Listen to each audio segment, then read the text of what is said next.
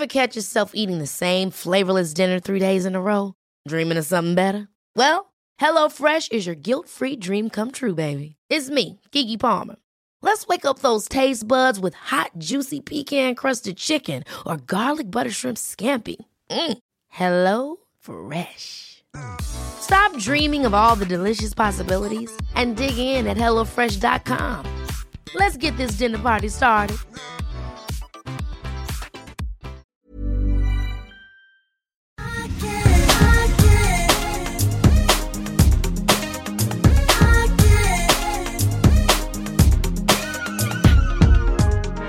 Oh my lord. Oh my Holy god. crap. Holy crap. Tror jag inte att hon hade sagt. Holy moly. Oh my god. Oh my god. Good godness. Alltså, jag känner ju verkligen lite så. Du får inte retas med mig. Jag är fortfarande i någon slags kunglig chock. Och det är... Vi har ändå tagit en powerwalk nu, du och jag, för att vi var också tvungna att debriefa detta. Alltså vi visste inte heller vilket ben vi skulle stå på. Och det är det man inte vet. Man är tudelad. Man är tudelad. Vi, den här duo, är... När vi inte är kluvna, utan vi är båda kluvna i tu. Verkligen, i 4 delar.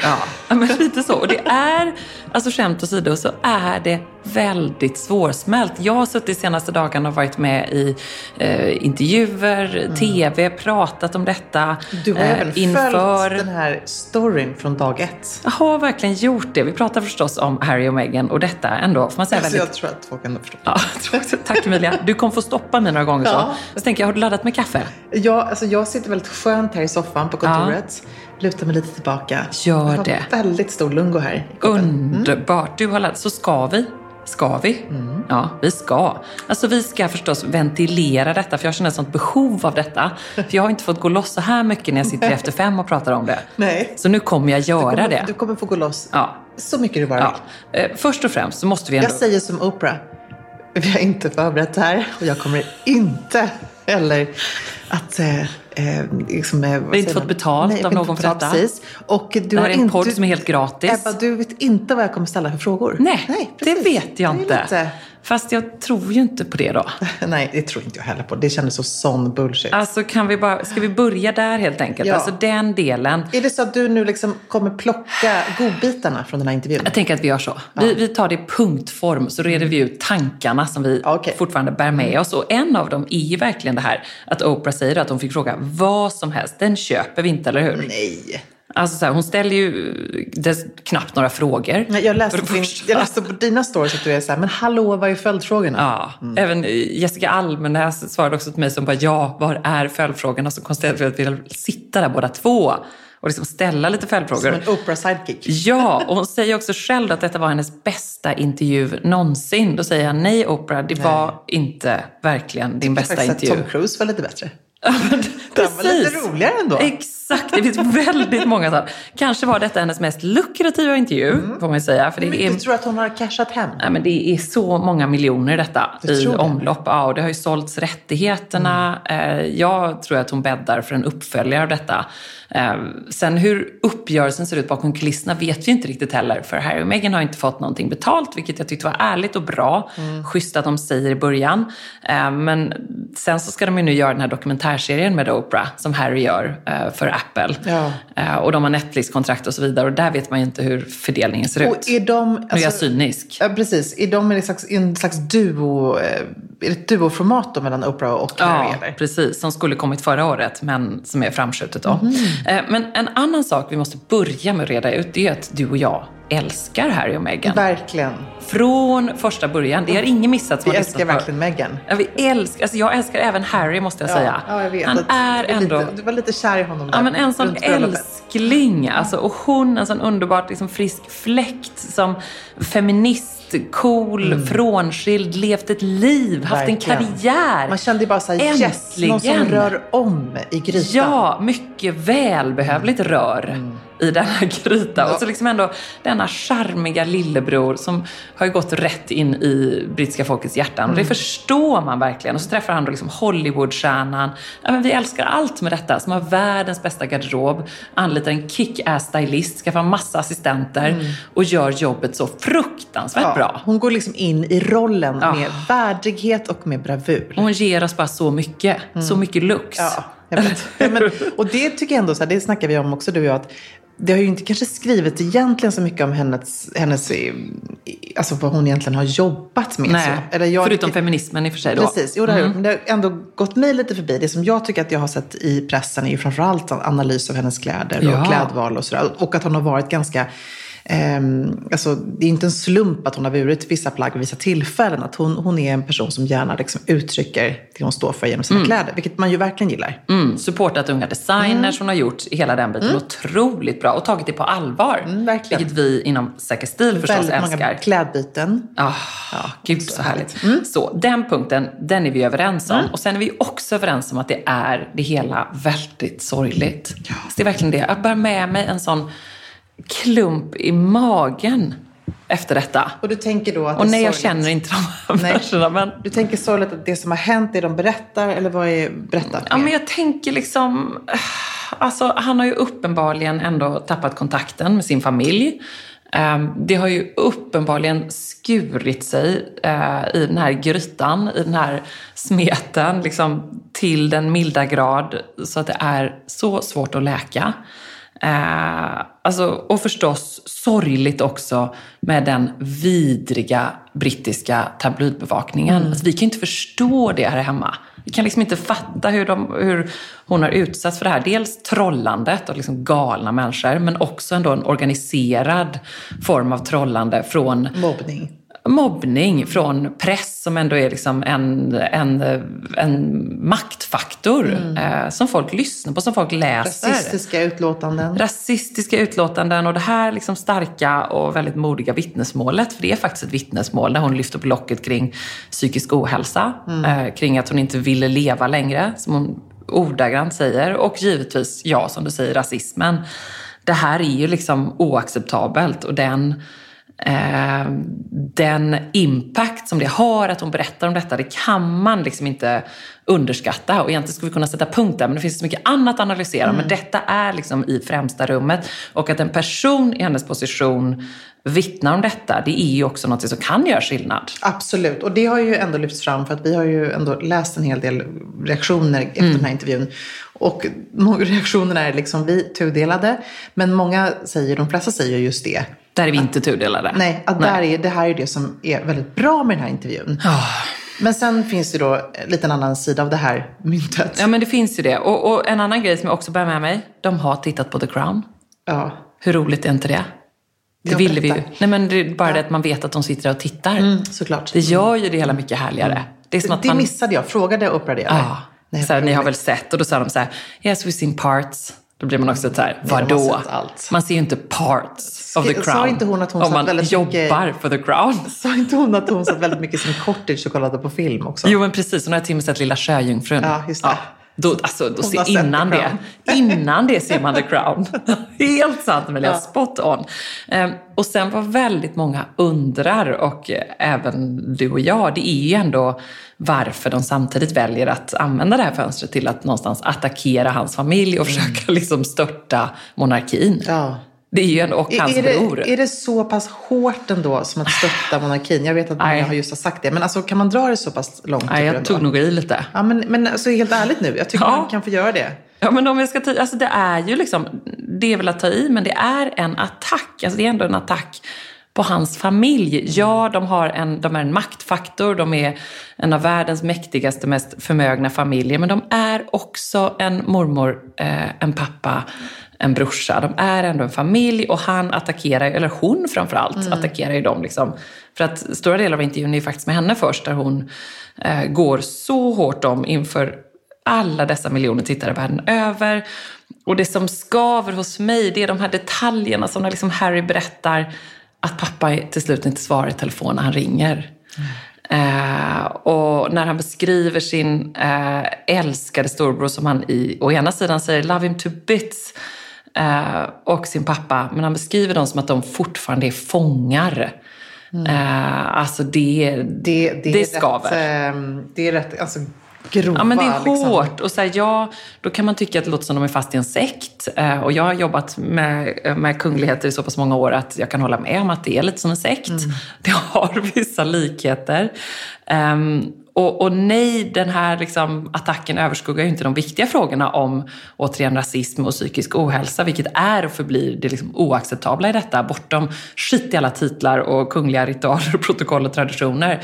Men det här är ändå i sig också så tragiskt att de liksom använder detta, och hur Meghan säger så här: jag tänkte inte att jag skulle berätta något som var så chockande, men jag vill ändå bara säga det här.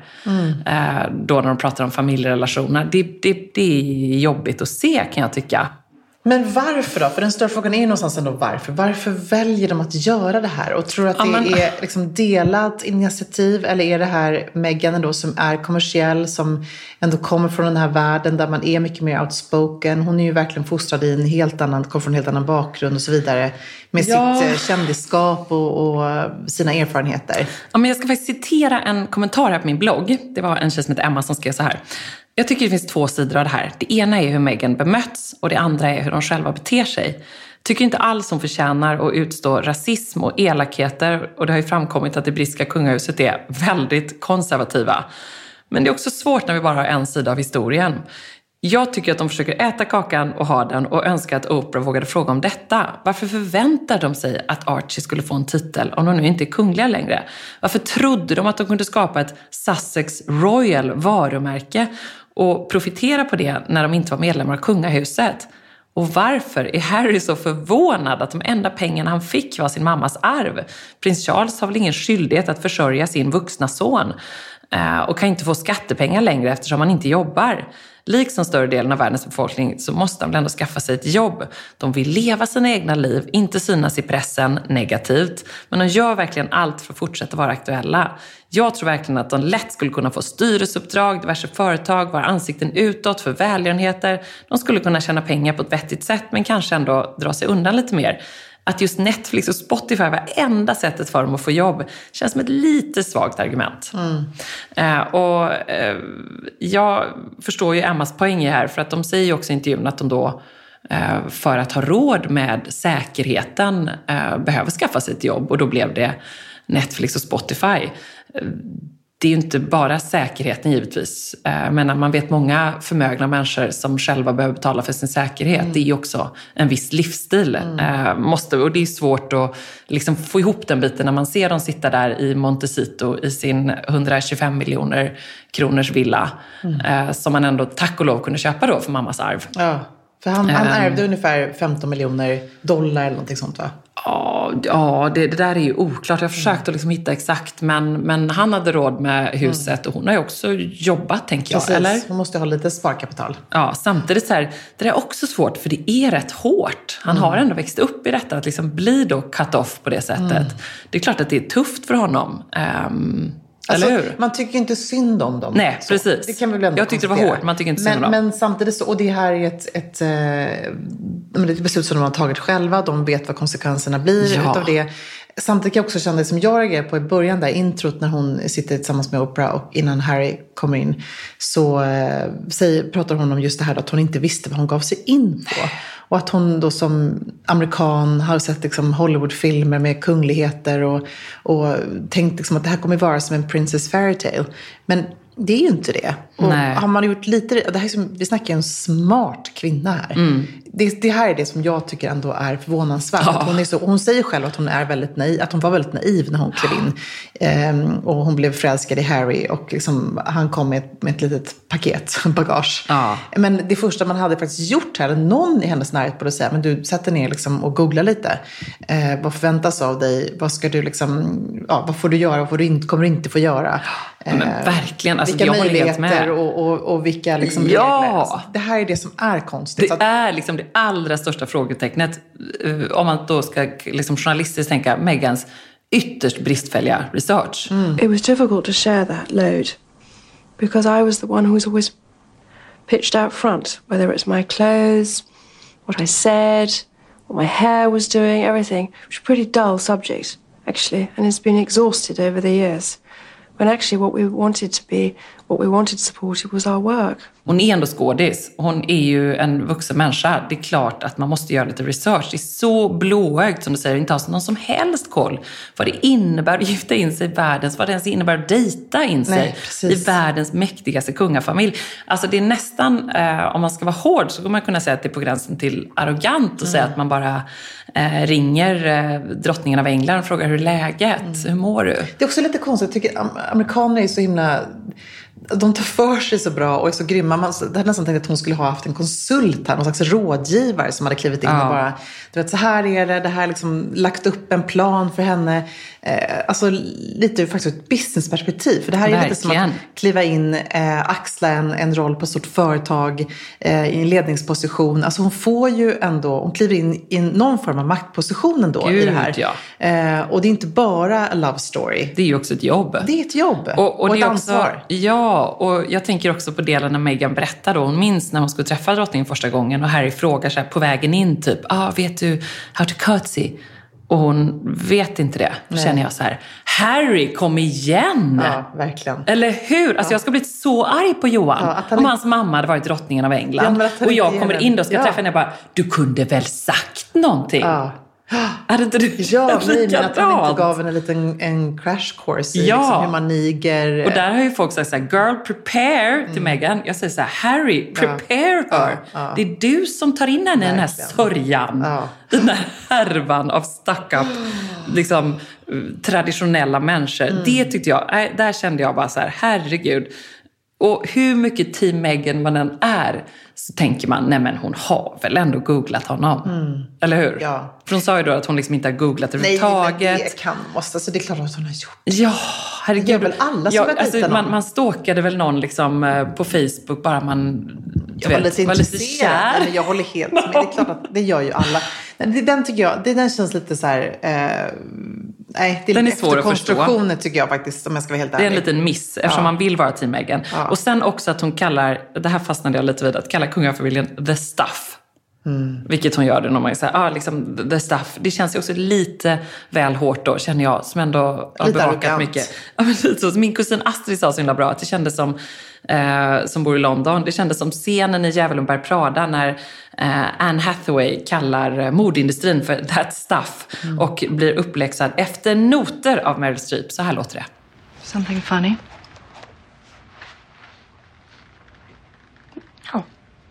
No, nothing's, it's just that both those belts look exactly the same to me, I'm still learning about this stuff and, This stuff? Oh, okay, I see. You think this has nothing to do with you. You go to your closet and you select, I don't know, that lumpy blue sweater, for instance, because you're trying to tell the world that you take yourself too seriously to care about what you put on your back. But what you don't know is that sweater is not just blue. It's not turquoise. It's not lapis. It's actually cerulean. And you're also blithely unaware of the fact that in 2002, Oscar de la Renta did a collection of cerulean gowns. And then I think it was Yves Saint Laurent, wasn't it, who showed cerulean military jackets? I think we need a jacket here. And then cerulean quickly showed up in the collections of 8 different designers. And then it filtered down through the department stores and then trickled on down into some tragic casual corner where you no doubt fished it out of some clearance bin. However, that blue represents millions of dollars and countless jobs. And it's sort of comical how you think that you've made a choice that exempts you from the fashion industry when in fact you're wearing a sweater that was selected for you by the people in this room from a pile of stuff. Quality sleep is essential. That's why the Sleep Number Smart Bed is designed for your ever-evolving sleep needs. Need a bed that's firmer or softer on either side? Helps you sleep at a comfortable temperature? Sleep Number Smart Beds let you individualize your comfort so you sleep better together. J.D. Power ranks Sleep Number number 1 in customer satisfaction with mattresses purchased in-store. And now, save 50% on the Sleep Number Limited Edition Smart Bed for a limited time. For J.D. Power 2023 award information, visit jdpower.com/awards. Only at a Sleep Number store or sleepnumber.com. Alltså Emilia, plisserat, 3D-printade blommorna, blommiga prints, volanger. Man drömmer ju sig bort, men man behöver inte drömma. Nej. För att här har vi nämligen de ljuvliga plaggen från Stockholm Studios nya kollektion In Full Bloom hos MQ naturligtvis. Som är partner i Säker Stil-podden. Och det är så perfekt för det är ju festsäsongen snart som drar igång. Och märker man i inboxen. Man blir så sugen och därför så har vi valt ut några favoriter från den nya Stockholm Studio-kollektionen som är helt perfekta. Och jag måste börja med den 3D-printade blomstertoppen. Den är så härligt lyxigt krämfärgad och sen så behöver man bara styla den till liksom ett par schyssta klackar, ett par härliga slacks. Jag tänker kanske på krämfärgade byxor eller en svart byxa, ett par jeans till och med. Och sen är man redo för fest. Verkligen, jättefint i jeans. Tänk också så här perfekt, du vet, man liksom bara gör ett snabbt byte. På med den toppen så är du klar. Sen så älskar jag matchande set och det finns i flera varianter i kollektionen. En favorit är förstås det rosa plisserade setet med ärmlösa toppen och den här midilånga kjolen. Tänker jag, slänger man på ett par Jenny-sandaletter i silver. Sen är man klar för en hel kväll. Och förstås också den svarta blusen, kjolen med de här volangdetaljerna. Man gillar ju volangerna. Ja, man gillar ju det. Och nu sitter jag här och pratar, men jag säger också att gå in på mq.se så ser du allt detta underbara som vi pratar om. Gillar också den här kombinationen av rosa och rött. Det kommer man också se vad jag pratar om när man går in på sin närmaste MQ-butik eller på mq.se. Jag skulle också bara lägga till att vi får ju mycket frågor nu kring just sommarens fester och man känner att det bubblar lite grann. Och där vill jag bara säga tack MQ för att ni är svaret på så många frågor och gör att man kan vara 100% säker stil på festen.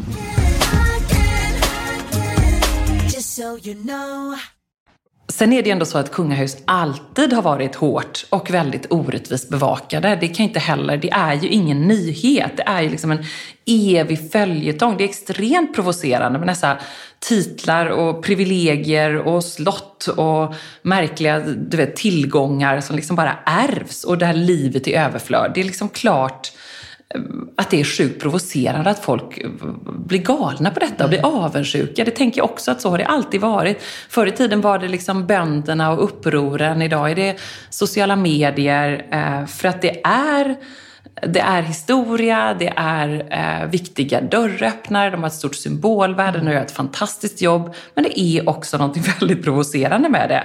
De har råd att själva betala, men det är samma här i Sverige. De är ju förmögna liksom. Och ändå så kan man då säga att så här, de arbetar i vår tjänst någonstans. Så då kanske vi ska betala. Men det är ju liksom en oändlig diskussion. Men det här, som du säger, det här har ju blivit ännu större idag med sociala medier. Ja. Alltså, man kan ju verkligen sprida ordet på ett helt annat sätt än man kunde förr i tiden. Ja, och liksom, det är ju så tills man väljer inte ha en monarki längre. Och det valet finns ju också. Det går ju jättebra det med liksom. Men det blir ju motsägelsefullt också, menar vissa då, när Meghan säger att hon inte alls bryr sig om då the grandeur, som hon kallar det.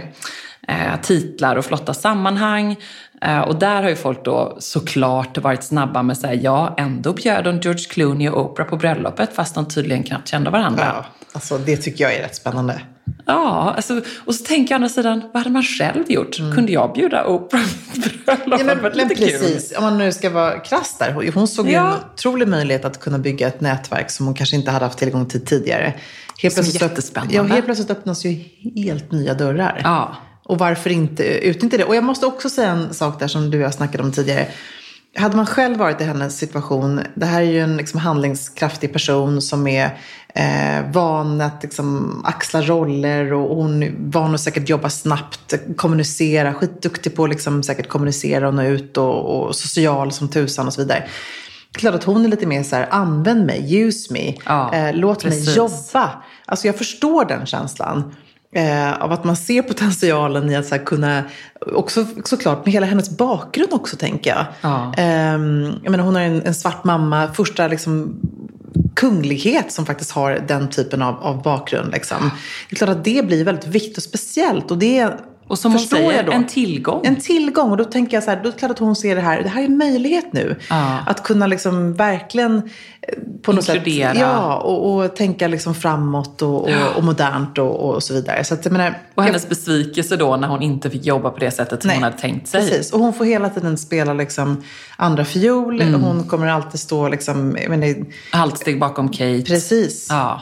Nej, men fruktansvärt frustrerande liksom. Och hon är ju inte en person som säkert då gillar att liksom spela birollen. Nej. Utan hon vill gärna ha huvudrollen. Ja. Och då blir det här svårt. Jag menar, både du och jag kan identifiera oss i det här. Vi gillar också att liksom synas, höras. Jag brukar alltid säga att jag har varit en värdelös körsångerska. Det är liksom, jag kan förstå den känslan.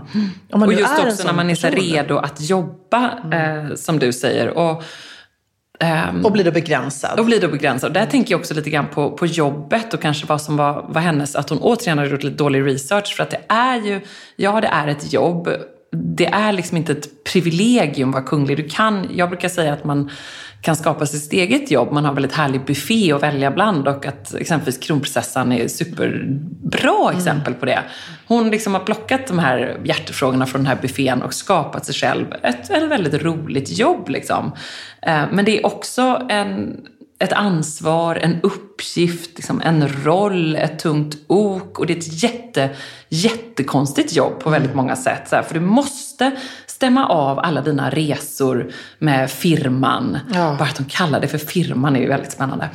Och du måste liksom tänka igenom... Kallar de det för firman eller kallar hon det för firman? Man har ju alltid kallat det för the firm därför att det sägs kallas det in-house. Men nu pratar ju de om liksom the firm när hon inte säger that stuff.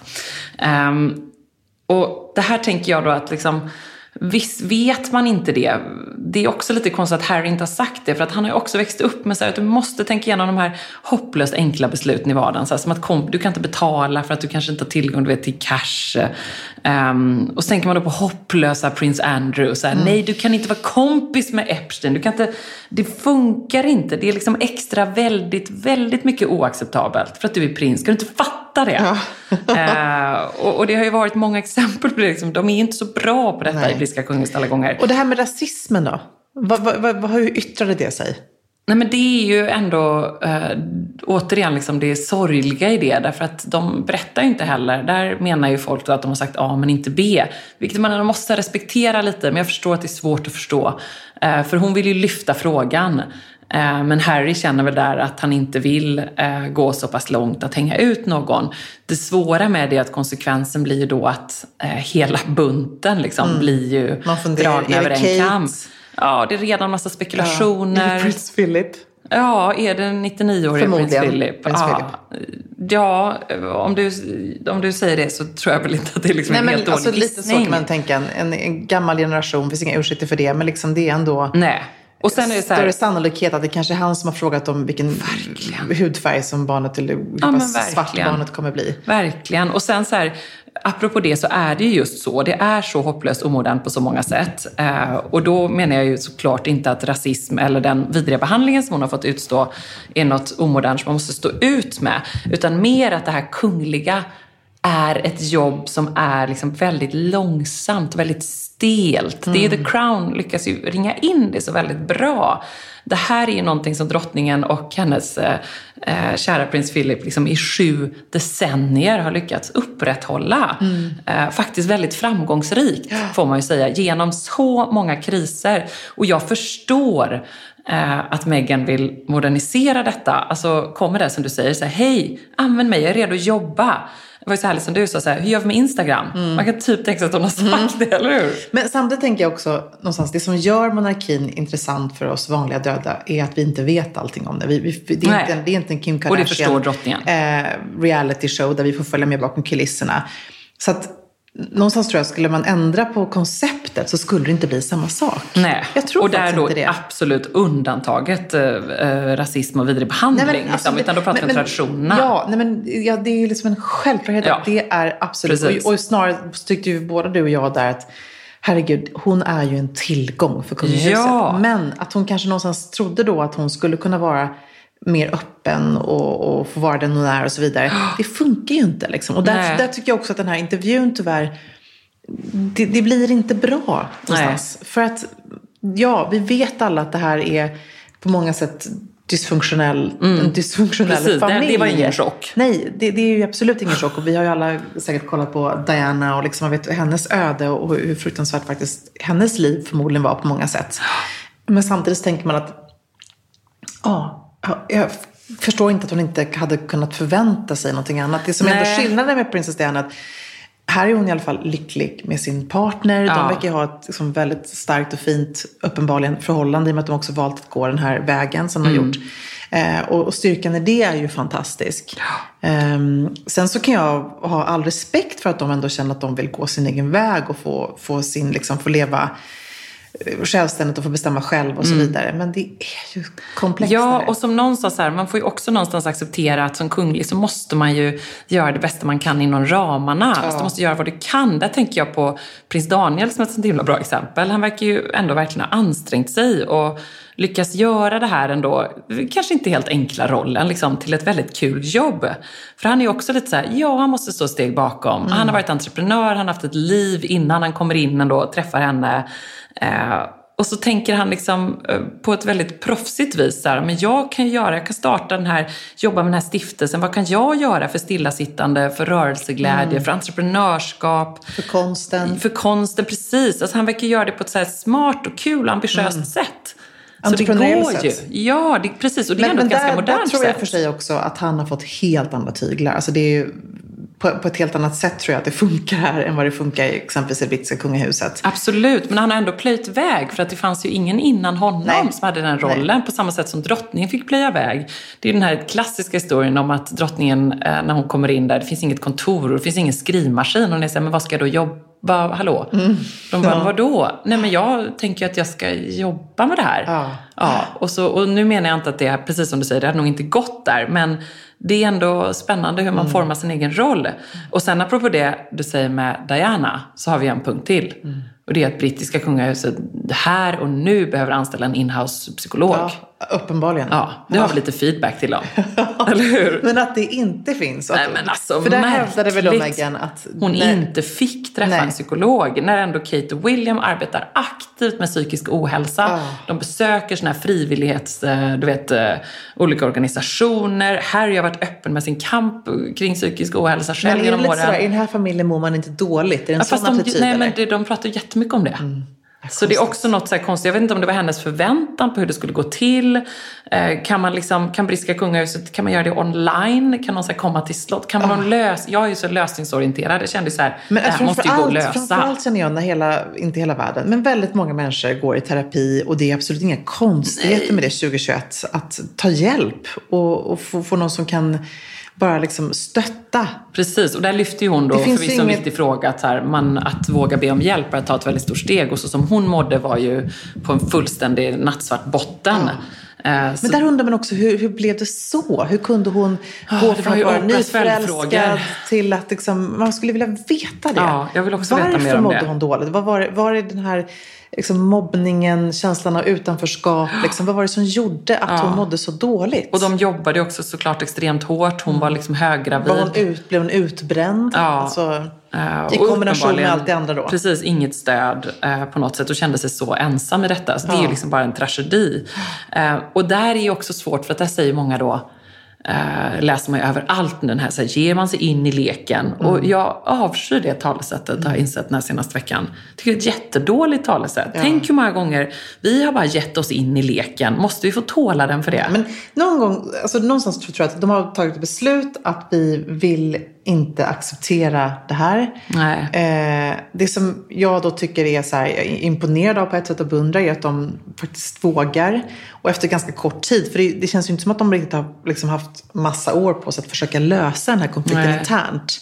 Alltså det var ju ganska snabbt. Det känns som att det har liksom gått ett år ungefär sedan de gifte sig. Det har det ju inte. Men det har ju gått väldigt maj 2018. Ja, men det är ändå liksom... Det var ju ett år ungefär. Precis.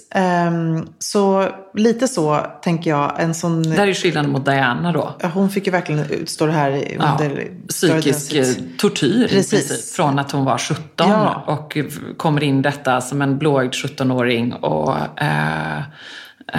sitter där till slut med en man som bedrar henne. Tror du att det är också det som gör att Harry någonstans också vill pushar det här framåt lite grann för att liksom han bär ju på för sin mamma och...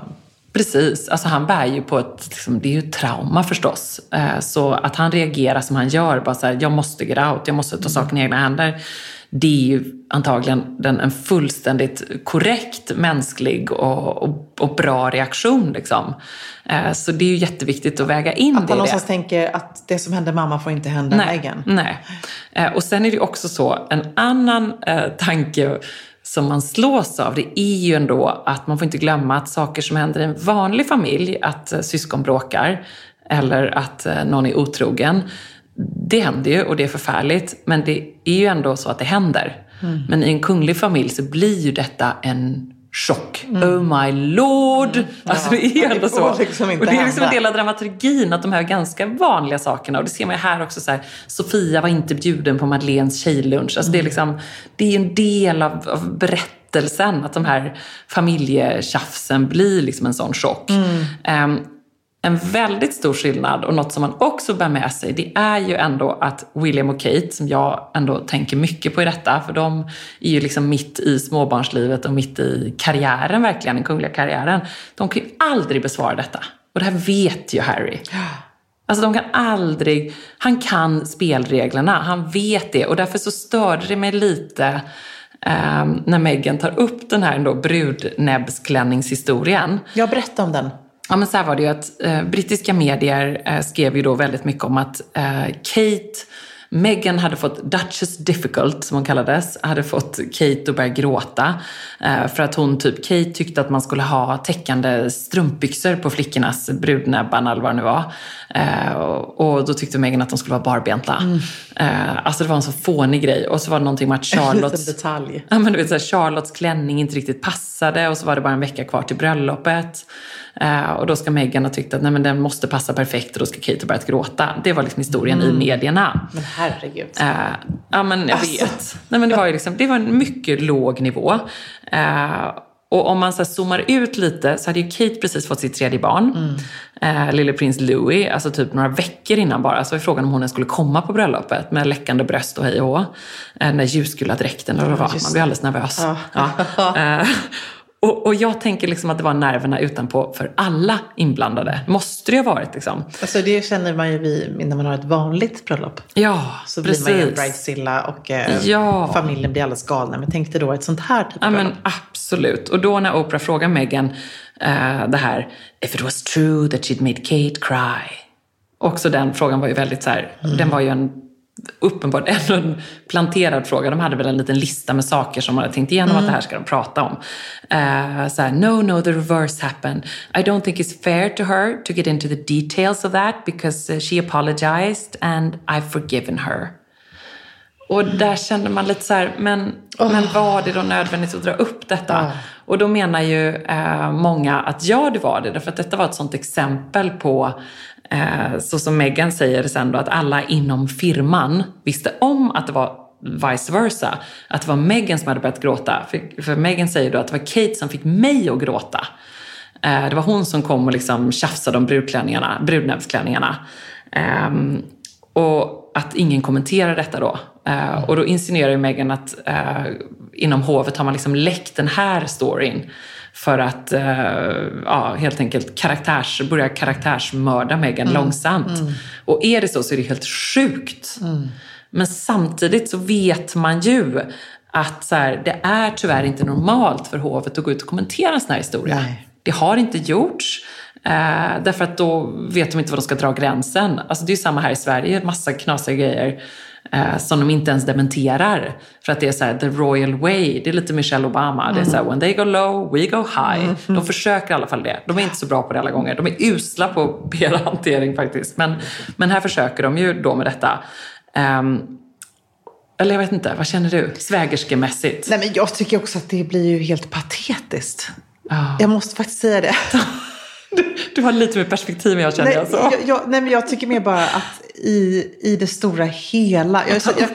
Jag känner att ta upp det här och liksom fokusera på de små detaljerna ändå. Alltså, det bäddar inte för några trevliga julmiddagar på Sandringham. Nej, och det är lika patetiskt av Kate att börja bråka med en blivande brud om en sån här sak, om det nu är så. Ja, men det är det jag menar, att alla var liksom... Alltså, alla har ju ett finger med i spelet här, och alla är förmodligen lika skyldiga någonstans. Men det känns också som att det här är ett gäng oerhört privilegierade människor som har det egentligen väldigt, väldigt bra. Precis. Och som gör sån otrolig dramatik av så små saker. Det är det som någonstans jag säger. Jag tycker att det är... Jag tycker det är underbart att vi har monarki i Sverige. Jag verkligen tycker det genuint. Och jag tycker att vi har inte de här urfåniga skandalerna som brittiska kungahuset ändå haft. Som man tittar. Och otroheter. Och alltså herregud, det tar ju aldrig slut i denna familj. Alltså det är helt sjukt. Alltså, jag förstår att man har gjort liksom, The Crown flera säsonger. För att det är för bra för att inte återberätta. De bara 20 minuter in i Oprah-intervjun. Vi kör 2 säsonger till. Nej, men alltså, vi beställer dem nu. Det är klart. Det här är ju liksom, historien återupprepar sig på så många sätt här. Ja, och sen är det ju å andra sidan då liksom väldigt märkligt. Okej att de inte går ut och markerar kring brudnäbbsklänningsgate. Men där så tänker man ju då förstås att de inte gick ut och markerade mot rasismen och trollandet i media. För det kunde de gjort. Verkligen. För det gjorde ju Harry, gick ut liksom ett eget pressmeddelande med ett vädjande, hjärtskärande brev inför bröllopet. Pressen liksom, och det är ju snälla. Helt sjukt. Jag tror att vi i och Sverige, det tror jag de ångrar. Men jag tror vi i Sverige såg bara en bråkdel av det här. Alltså, mina kompisar som bor i London säger att det var ju det var helt galet. Ja, och där kunde de ju. Det hade inte varit konstigt i kungliga sammanhang. Nej. Och där säger ju då Harry i intervjun så här: you know, my father, my brother, Kate, all the rest of the family, they were really welcoming. But it really changed after the Australia tour, after our South Pacific tour. Att då var de inte välkomna längre. Varför inte då? It was the first time that the family got to see how incredible she is at the job. Men gud, det var ju precis som Diana. Ja, och det är också så här... Att hon tog strålkastarljuset från Charles. Ja, precis. Exakt. Och där blir det också den revan mellan familjen. Den är svår att reparera. Att säga att de är så missunnsamma, de här människorna där borta i England. De klarar inte ens att säga att hon är bra på sitt jobb. Nej. Och sen säga så här, jag ska verkligen prioritera. Det kan ju för sig ha varit lite så. Men det kan ju nog ha varit. Men för den sakens skull så tycker jag att det är sånt extremt beslut. Den är hård. Att göra det som de har gjort. Ändå. Ja, den är hård. Att från det gå till där de är idag. Ja. Och sen, vad behöver vi mer med oss? It's a go. You're gonna have a daughter. It's a girl! Ja, det måste att det är en flicka. Vad kommer hon heta, tror du? Det är... Amanda, Gud. Annabelle. Kanske. Något bra där. Kanske det. Archie ska då bli storbror och de har ju gått om plats i 150 miljoners villan. Ja, så det blir toppen. Som de har adopterat, som man fick träffa också. Ja, jättemysigt. Ja, härligt. Hundarna. Precis. De verkar ha väldigt mysigt ändå, tycker jag. Och det här är väldigt mysigt. Och det här är också lite intressant då, för att det gör man ju inte i kungliga kretsar. Det gör man i Hollywood, men inte i kungliga kretsar. Att man bjuder hem? Nej, att man avslöjar könet innan. Ja, okej. Det är lite historiskt. Wow. Det var kanske bara jag som tänkte men då väntade hon in honom, vet jag i alla fall. För att det var ju första som Oprah frågade där i början. Ja. Vill du avslöja om det blir en pojke eller flicka? Ja, men jag väntade undrar om de hade pratat om det innan. Ja, det hade de säkert till också. Någonstans så var det ju inte så många grejer som man egentligen blev chockad över i denna intervju. Men en sak som faktiskt förvånade mig, det var ändå det här motsägelsefulla snacket om titlarna. Alltså att det tydligen ändå var viktigt att Archie då skulle bli kunglig höghet och prins, för att, som Meghan liksom underströk väldigt många gånger, han då på köpet skulle få helt enkelt skattebetalarnas livvaktsskydd. They didn't want him to be a prince or a princess, not knowing what the gender would be, which would be different from protocol, and that he wasn't going to receive security. What? It was really hard. Och varför jag var förvånad var ju för att paret liksom ändå i mina ögon fick en sån respekt när de då, trodde jag, valde att ge Archie ett, ska man säga, titellöst liv. Chansen till en mer normal uppväxt. Och här måste jag som intervjuare säga att det var lite dålig research av Oprah. Eftersom det är ju faktiskt inte någon chock eller någon så här superbrott mot protokoll. Som Meghan då säger, om man tittar bara på prinsessan Anne, alltså Charles syster. Det är ju samma då som att William Williams bror. Hon valde till exempel då att aktivt inte ge sina barn Sarah och Peter heter han väl? Jag vet inte. Ja, men hon Sarah Tindall, ryttaren. Ja, precis, just det. Titlar. Precis, hon gav inte dem några titlar trots att drottningen då tydligen erbjöd dem det.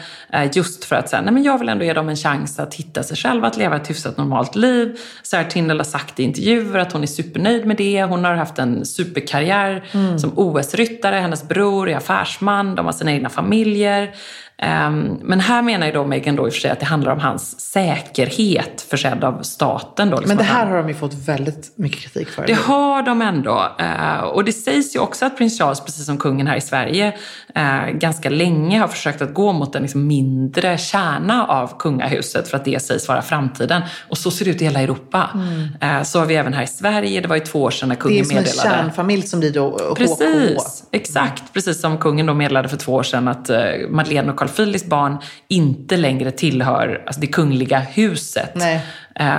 Och de är ju förstås en del av kungafamiljen, det kan ingen ta ifrån dem, men i praktiken så betyder det att de får färre uppdrag och de får helt enkelt inget apanage. De får behålla sina så här fina hertigtitlar. Men blir det inte prinsar och prinsessor? Jo, prinsar och prinsessor blir de. Men de är inte Her Royal Highness? Precis, nej. Eller hennes kungliga höghet. Precis som när Diana då skilde sig från Charles så fick ju hon vara Princess of Wales, men hon var inte längre Her Royal Highness. Nej. Och det här blir ju liksom, där blir man lite förvånad över att de är så upprörda över att de inte får betalda livvakter då, för de är ju inte en del av kungafamiljen längre, så då kan de ju inte, tänker jag, förvänta sig. Nej, för det är ju ändå skattebetalarna staten då som ska stå för den. Ja, och jag menar, det finns ju, som vi sa, det finns ju jättemånga kändisar som är i behov av livvakter, men det får de ju betala själva. Ja, jag tänker också så här att de kommer ju ha råd att göra det med tanke på deras uppdrag som väntar. Ja, sen det är ju för väl. Sen kan jag också känna så här, om de inte hade gjort den här intervjun så hade det inte blivit, nu kommer det bli, det är en bomb som de släpper här. Det blir en negativ klang någonstans över hela kungahuset, så att associationen som de har till att de är kungliga blir ju inte lika positiv. Nej. Så jag tror ju någonstans att om de nu ville skapa sitt eget varumärke, sina egna produkter och bygga ett brand och så vidare, som ändå var ambitionen från början, men de fick ett avslag från drottningen. Här kommer de ju, tycker jag då, ur så här varumärkes liksom, synvinkel, så gör de ju med en miss. För de tappar sitt värde lite grann. Ja, folk kommer tycka synd om dem, folk kommer tycka att det är bra på ett sätt att de har vågat, kanske de som är då lite mer liksom, icke lika konservativa kommer tycka att de liksom, öppnar upp för en diskussion kring det här och liksom, belyser extremt viktiga ämnen och allt det där. Men det får också en negativ klang, och jag lovar att det liksom, där rök Rolex-reklamen. Men tror du det? Jo, lite tror jag. I alla fall ett tag framöver. Ja, för där är ju skillnaden. Diana hade ju inte liksom ett Netflix-kontrakt på gång när hon gjorde sin intervju 1995. Utan det var ju verkligen, och det ser man ju i den intervjun. Alltså det är en sån längtan, liksom bara desperat människas längtan efter någon slags upprättelse och bara att få speak her voice liksom. Och här är det ju ändå, vi vet ju att det är liksom Disney-kontrakt på gång och det är Apple Plus och det är hit och dit. Absolut, men du förstår ändå vad jag menar, att det är så här, varumärken som vill associeras med någonting som ändå klingar positivt, allt det där. Alltså men Rolex är en bra idé. Ja, men alltså de kommer säkert få en, du vet, så härligt klocksmyckesavtal. Meghan Tiffany's. Ja, men någon, alltså doft kan jag tänka på de två. Alltså, lite så. Det är... En doft med de två i svartvitt sådär. De kan använda förlovningsbilderna där kanske. Precis, perfekt. De var ju nästan som en parfymreklam. Ja, men verkligen. Och de är ju ett snyggt par och Meghan är ju absolut stunning. Verkligen. Nej, men jag måste vi får se vad de kommer att hitta på. Jag måste bara snabbt få kommentera hennes outfit. För att det är ju inte alls på något vis en slump det hon bär. Och hon har ju varit väldigt strategisk i sina klädval tidigare. Och kungligheter är väldigt bra på det. Att ändå så här, prata med sina kläder. In silence liksom ändå framför ett budskap. Och här kan man ändå säga så här, ja, brudklänning var ju kanske hennes livs viktigaste klänning. Men kanske ändå att den här klänningen är lite viktigare. Alltså, många människor såg bröllopet, men jag tror desto fler har sett den här intervjun. Och det här är någonting som kommer återspelas gång på gång och så vidare. Så att här tänkte hon nog till ordentligt. Det är också lite så då att det man har funderat över här är att hon gör ju också lite olika statement. Dels så har hon då frångått det här som du pratade om tidigare, att hon var så bra på att lyfta unga designers, amerikanska och brittiska designers. Nu väljer hon ju en italiensk modehus. Det är som att hon helt släpper hela det var Armani. Ja, det är Giorgio Armani. Vilket då man kanske tycker jag kan tycka på ett sätt var en liten miss av henne, men hon tänker all glamour, han är ju också en sån här Hollywood-älskling liksom på röda mattan, så att jag kan förstå att hon ändå... Vad är prislappen tror vi? 50 000 ungefär. Det här är då den här underbara sidenklänningen är svart med broderad lotusblomma på höga sidan. Och det är också spännande, för den här lotusblomman har jag då sniffat fram. Den symboliserar ju rätt mycket, både att man då andligt upplyshet på nyttfödd. Och det kan ju symbolisera då, är det babyn? Är det the new Harry and Meghan? Alltså lite så, en ny era i alla fall på något sätt. Och det här är också något som drottningen säkert har koll på, om alla såna broscher som hon älskar. Ja, absolut. Hon bara, oh, she did the lotus, okay. Exakt. Lotusblomman kan blomma även i utmanande förhållanden. Du ser. Kanske du överanalyserar nej, lite. men alltså, lite så här tänker jag ändå. Att det är lite spännande. Det är klart att hon ändå har valt den här på något sätt. För den är understated men ändå ett statement faktiskt. Och sen så tycker jag då så här, ja, men hon hade ju varit coolare om hon hade valt någon up and coming, något hållbart. Alltså hon skulle ju ha pushat en svart cool designer. Alltså faktiskt, om hon nu hade velat göra ett riktigt modestatement. Här var det lite mer så här, hon är gravid, hon klev in och var snygg smashing, men hon kom med sina höga Altusara liksom klackar, inte tryckt gravidskor. Lite så. Så att jag tror att hon körde på det glamorösa Hollywood-spåret, vilket man ju älskar. Alltså inget fel alls i det, men det var ändå lite intressant sådär, hur tankarna har gått. Man skulle bara gärna vilja veta. Men Harry då? Ja, men också så också säga, sen så bar hon ju även Princess Dianas tennisarmband från Cartier. Och det sa de i intervjun att för att hon ska vara här med oss under intervjun. Så det var ju fint och symboliskt. Harry, ja men han tror jag cashade hem en hel del bonuspoäng.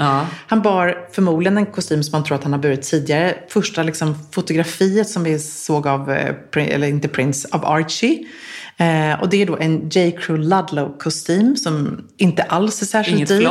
Inget flott alls. Alltså jag måste säga så här, jag var besviken. Ja, men jag menar det. Besviken. Det var så kul. Amori tittade på det här första 5 minuterna. Han bara, nej men alltså, vad har han på sig? De här korta kostym. Så Johan också. Korta kostym, alltså inte höga kostym med strumpor. Precis. Alltså, lite slitna skor. Ja, fula skor.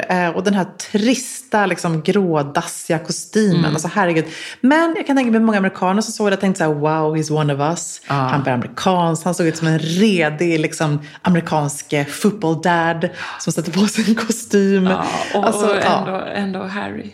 Alltså, det är han är ju underbar. Men pluspoäng då för att han har återvänt kostymen kan jag väl ändå säga. Man ska ändå vara lite positiv i allt det här. Verkligen säga. Men det ska bli spännande att se. Och jag tycker det ska bli kul att följa såklart deras resa, men även hennes stilresa faktiskt. Ja men verkligen. Och jag skulle säga, det här är ju ändå, även om de då har sagt sig vilja leva ett tillbakadraget liv, så får vi väl ändå tolka detta som att det är början på en ny era. Precis. Som är på nytt födda. Underbart. Vad ska vi sluta med? Ja, vi måste ta med det. Alltså jag tycker det är så underbart. Jag älskar den här låten som de dansar. Deras liksom official wedding dance. Nu vet jag. Elton John var ju där och spelade piano. Precis. Men det var inte det, va? Nej, det här var då den här.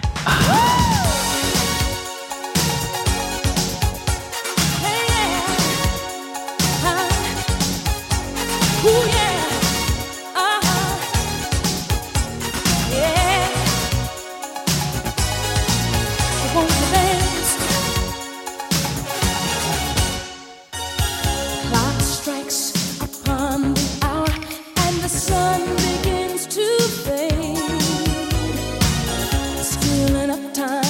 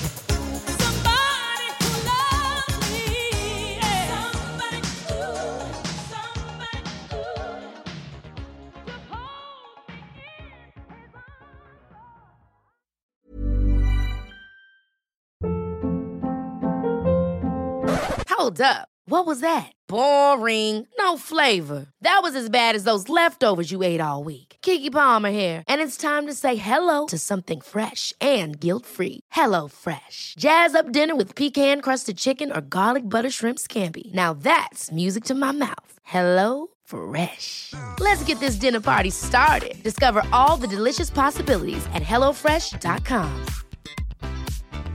Mom deserves the best, and there's no better place to shop for Mother's Day than Whole Foods Market. They're your destination for unbeatable savings, from premium gifts to show-stopping flowers and irresistible desserts. Start by saving 33% with Prime on all body care and candles. Then get a 15-stem bunch of tulips for just $9.99 each with Prime. Round out Mom's menu with festive rosé, irresistible berry chantilly cake, and more special treats. Come celebrate Mother's Day at Whole Foods Market. Hey, it's Paige DeSorbo from Giggly Squad. High quality fashion without the price tag. Say hello to Quince. I'm snagging high-end essentials like cozy cashmere sweaters, sleek leather jackets, fine jewelry, and so much more. With Quince being 50 to 80% less than similar brands. And they partner with factories that prioritize safe, ethical, and responsible manufacturing. I love that. Luxury quality within reach. Go to quince.com/style to get free shipping and 365-day returns on your next order. Quince.com/style.